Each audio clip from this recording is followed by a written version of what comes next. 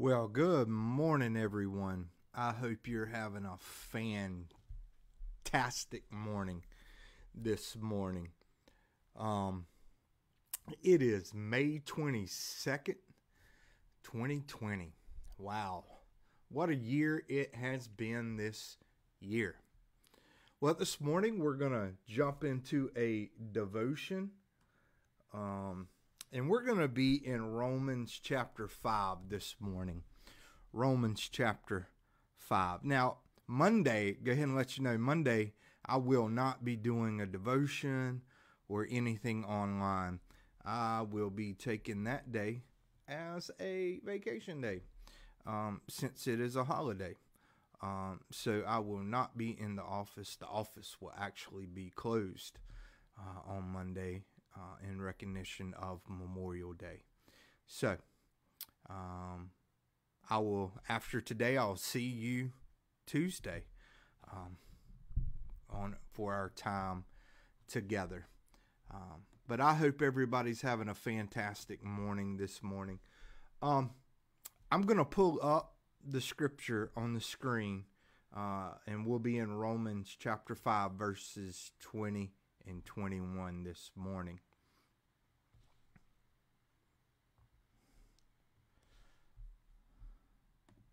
So, I've highlighted the scriptures for you guys, and we're going to read that, pray, and then jump into our devotion this morning.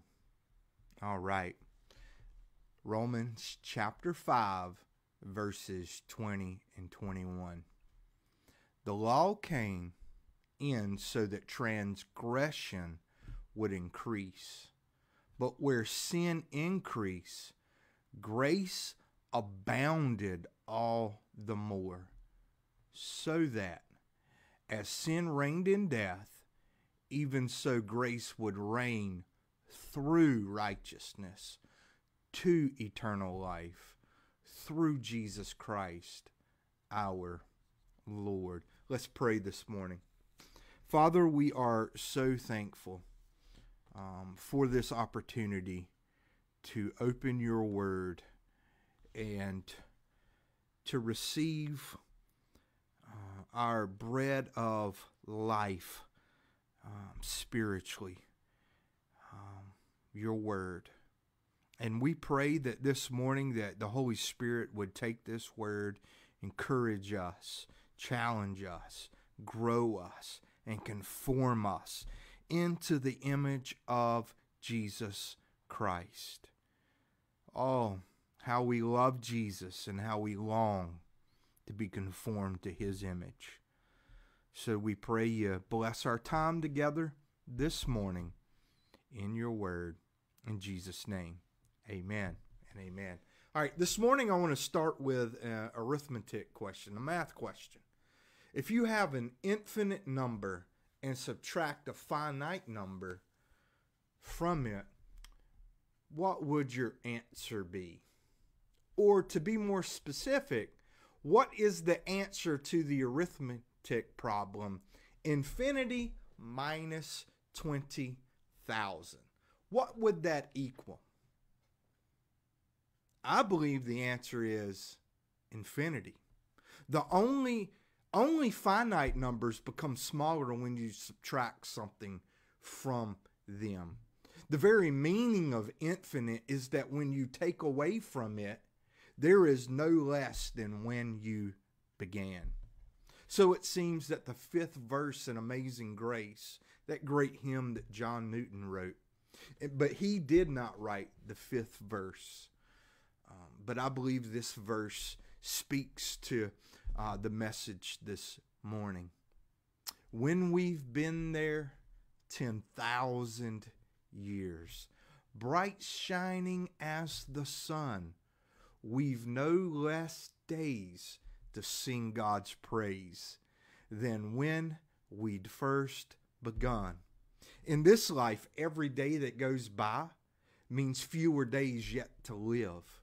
In the life to come, though, every passing day or century or millennium will mean that the amount of future for us is never diminished.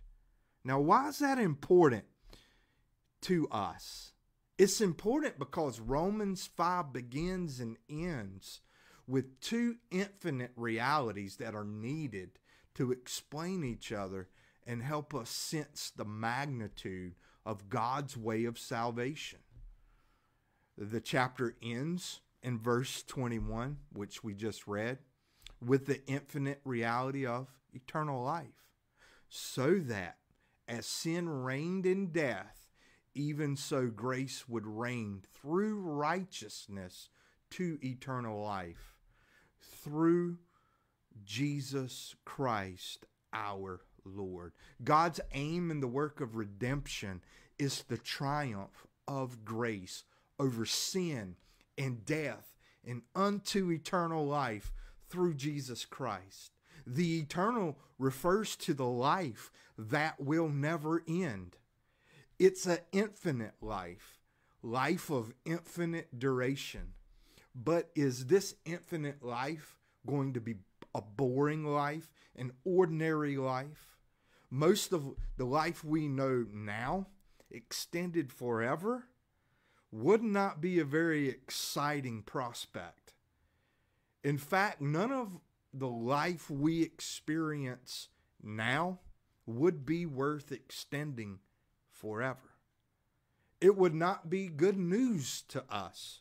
The most exquisite of our pleasures in this life, on this earth, would become almost torture after the 10,000th repetition. So, this is why the other infinite reality that Paul begins with in chapter 5 is so crucial. Romans chapter 5 begins with, therefore, having been justified by faith, we have peace with God through our Lord Jesus Christ, through whom we also have obtained our introduction by faith into this grace in which we stand, and we exalt in hope of the glory of God. Here, instead of saying that our hope is eternal life, Paul says that our hope is actually the glory of God. We exalt in the hope of the glory of God. This is crucial to see, because this is the reason that our future life must be eternal, and why it cannot and will not be boring. Any amount of time short of eternity would be inadequate for us as finite creatures to experience all of the glory of God. It will take forever for us to see all there is to see and admire, all there is to admire and enjoy, all there is to enjoy of the glory of our God. Therefore, God ordains that there be eternal life for us. We need to feel the force of this morning. The glory of God is all that God is for us in His greatness and His excellence. And since God is infinite, and His glory must then be infinite. It has no boundaries, no limits, and no end. Sometimes Paul stresses this with a common phrase, the riches of His glory. For example, Romans 9:23, he says, God's purpose is to make known the riches of His glory upon vessels of mercy, which He prepared beforehand for glory. In Ephesians 1:18, Paul prays that we would know what are the riches of His glory, of His inheritance in the saints. In Philippians 4:19, Paul states, my God will supply all your needs according to His riches in glory in Christ Jesus. The point of the phrase is that His glory is a God-sized treasure. It is not small and exhaustible. It will not and cannot run out. You can't spend it down. It is a God-sized wealth. It is infinite. Therefore, it will take us finite creatures in eternity to see it all, to taste it all, to admire it all, and to enjoy it all. A finite creature cannot take it all in at once. The infinite glory, any more than a thimble can take in the Pacific Ocean all at once. And even if you enlarged the thimble to the size of the Pacific Ocean, you would need endless days to dip out the glory of God from the ocean of His glory, which has no bottom and it has no shores. So this will not be an endless duration of a boring life. It will not be mere repetition of old ecstasies. It will be a ever new sights and taste and wonders and experiences and pleasures forever and ever, because of the glory of God is where we will live and move and have our being. So the chapter begins with the hope of the glory of God and ends with the triumph of eternal life, the content and the duration of our future with God.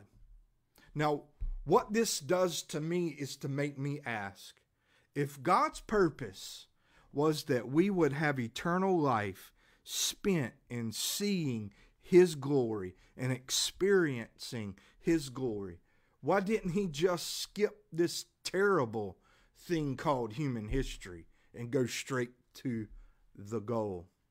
Why the creation of Adam and the fall of Adam into sin and the fall and corruption of the whole human race in Adam and the decline of the human race to the point of the flood, and then 2,000 years of Israel and its sin and misery, and then the incarnation of the Son of God, then the horrific death of Jesus, and then the resurrection, then the outpouring of the Holy Spirit, and then 2,000 more years of sin and misery as the gospel spreads, oh so slowly in a world through an imperfect church, you and I. Why ordain a universe like this on the way to eternal life for the children of God? To which someone might say, maybe He didn't ordain it. Maybe He just started it in hope of something better, but it turned out different than He foreknew. Well, the problem with that idea is the Bible's teaching that God planned things, everything, before the creation of the world. For example, the eternal life promised in Romans 5:21. Paul calls it in Titus 1:2, the hope of eternal life, which God, who cannot lie, promised long ages ago. Now, the Greek word there translated for long ages ago can literally be translated before times of the ages, meaning from all eternity. God was preparing for the gift of eternal life before He created the world, the universe, humanity. And He knew that this would come not by Adam's works of righteousness, but by the blood-bought grace of His Son, Jesus Christ. Because 2 Timothy 1:9 states that we are saved by the grace which was granted us in Christ Jesus from all eternity. Grace was planned, and the death of Jesus was planned before the creation of anything. So the question remains, though, why didn't God just skip this terrible thing called human history and go straight to the goal, eternal life? So I want to try to answer that this morning, at least in part, by using Romans 20 through 21 as one window into the mind of God. The Word of God is a window for us into the mind of God. That's why the Word is so important, that we study it, read it, grow in it, because in it we see who God is, how He thinks, what His character is like. So let's look into the window of God's mind through Romans 5:20 and 21. Paul gives us a glimpse into the answer of this really big question by answering or asking, why then the law? Why was the law given to Moses? Why did God do this particular thing in the way He was working out His saving plan to bring people to eternal life in the presence of His glory? If we can see an answer to this little piece of history, maybe the answer will apply to the other pieces as well. So let's read the text again. Paul is closing this great section of Romans on justification and summarizing his aim by asking the question, why did God give the law of Moses? Why did God pursue His goal of eternal life for His people in this way? Here's what he says in Romans 5:20 and 21. The law came in so that the transgression would increase. But where sin increased, grace abounded all the more, so that as sin reigned in death, even so grace would reign through righteousness to eternal life through Jesus Christ, our Lord. Paul's first answer was that the law of Moses was given to increase the transgression. Verse 20, the law came in so that the transgression would increase. Now, the transgression here is singular, and it's a reference to the singular transgression of Adam that he has been talking about all along in this paragraph. Verse 15, by the transgression of one, many died. Verse 17, by the transgression of one, death reigned through the one. Verse 18, through one transgression, there resulted condemnation to all men. Now he says in verse 20, the law came in so that the transgression would increase. So I take it to mean that one crucial function of the law is to turn our original sin, that sin that was passed down to all of Adam's posterity. Remember, we are born by nature sinners. So I believe that here the function of the law is to turn our original sin into actual transgressions of specific commandments. First, we are guilty in Adam, sin and sinful by nature.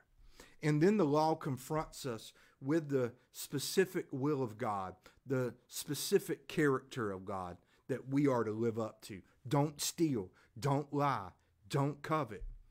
And the effect is that it turns sinful nature into specific, actual sinful acts of transgression. One writer said it well. The law makes little atoms out of us all. So what was once one transgression in which we all shared by virtue of the union, our union with Adam that God ordained for all humanity, has now, because of the law, become millions upon millions of specific transgressions. As verse 16 said, the free gift arose from many transgressions. So the law of Moses was given to increase the transgression of Adam into millions of specific acts of transgression. And all of us who resist submitting to the law of God because of our rebellious nature. But now, why would God make his purpose for the law of Moses? What is the whole point here? Where's all this multiplied sin and misery going? The second half of verse 20, I believe, takes us a little step closer. But where sin increased, Don't miss this next part. But where sin increased, grace abounded all the more. The point of increased sin was that this superabounding grace would be known. So the increase of sins, the multiplication of specific transgressions, was not the ultimate point of the law. It was not an end of itself. It was the occasion for something God wanted to do that was more important and far greater, namely to show his super abounding grace to humanity. Where sin increased, grace abounded all the more. But that's not where Paul ends the explanation of why the law came. He goes on in verse 21 with the words, so that. So you can see with the words so that something more is about to be pursued. God has a purpose for this superabounding grace. And he tips us off with the words, so that. It's not enough to say that the purpose of the law in giving the law was that grace might be superabounding. That's not specific enough. So he adds another purpose statement. Verse 21. Now sin increases and grace superabounds, so that as sin reigned in death, even so grace would reign through righteousness to eternal life through Jesus Christ, our Lord. Here, as Paul comes to the climax of Romans 5 and of the first great section of Romans on justification, the cymbals are crashing, the trumpets are blaring, the strings are soaring as Paul heaps together the aspects of God's ultimate purpose in the history of redemption. It's not just that grace superabounds, but that this superabounding grace be seen and known as reigning triumphantly over death, sin, and hell. Verse 21, so that as sin reigned in death, even so grace would reign. God's purpose for the law in all of history is the triumphant reign of his grace. But that is not specific enough either. His purpose is the triumphant reign of grace unto eternal life. As sin reigned in death, even so grace would reign to eternal life. And this eternal life, remember, is an endless duration that it will take us to see and know and taste and admire and experience the glory of our God, which we learn now is mainly the glory of his grace. But that too is not specific enough.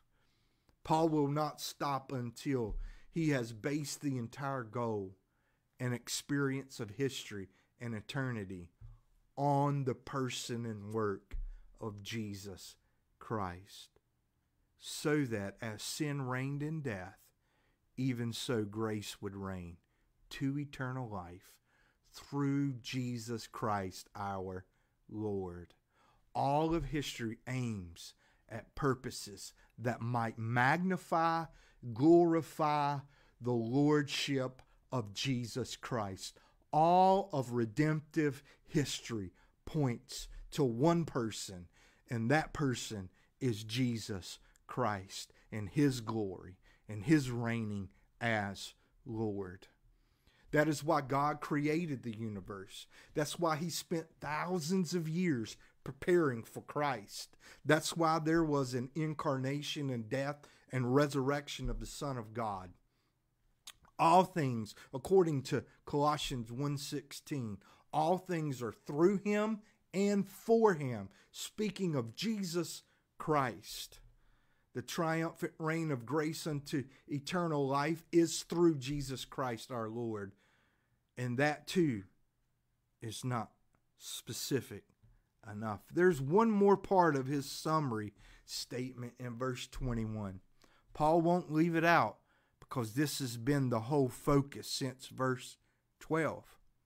Namely, the righteousness of Jesus Christ as the foundation of eternal life. Not our righteousness, not our good works, but the work of Jesus Christ.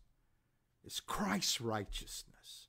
God's purpose for the law and the increase of sin and the superabounding grace is so that as sin reigned in death, even so grace would reign through righteousness to eternal life through Jesus Christ our Lord. I take this righteousness to be the same as in verse 18, which reads, "So through one act of righteousness there resulted justification of life." Grace reigns through righteousness to eternal life.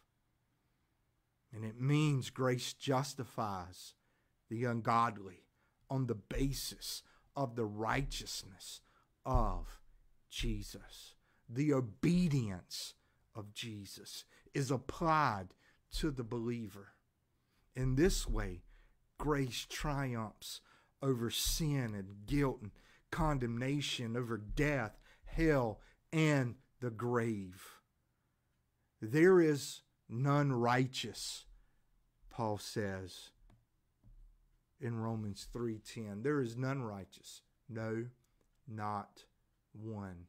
None of us are righteous. All are guilty before God because of our union with Adam in his first sin.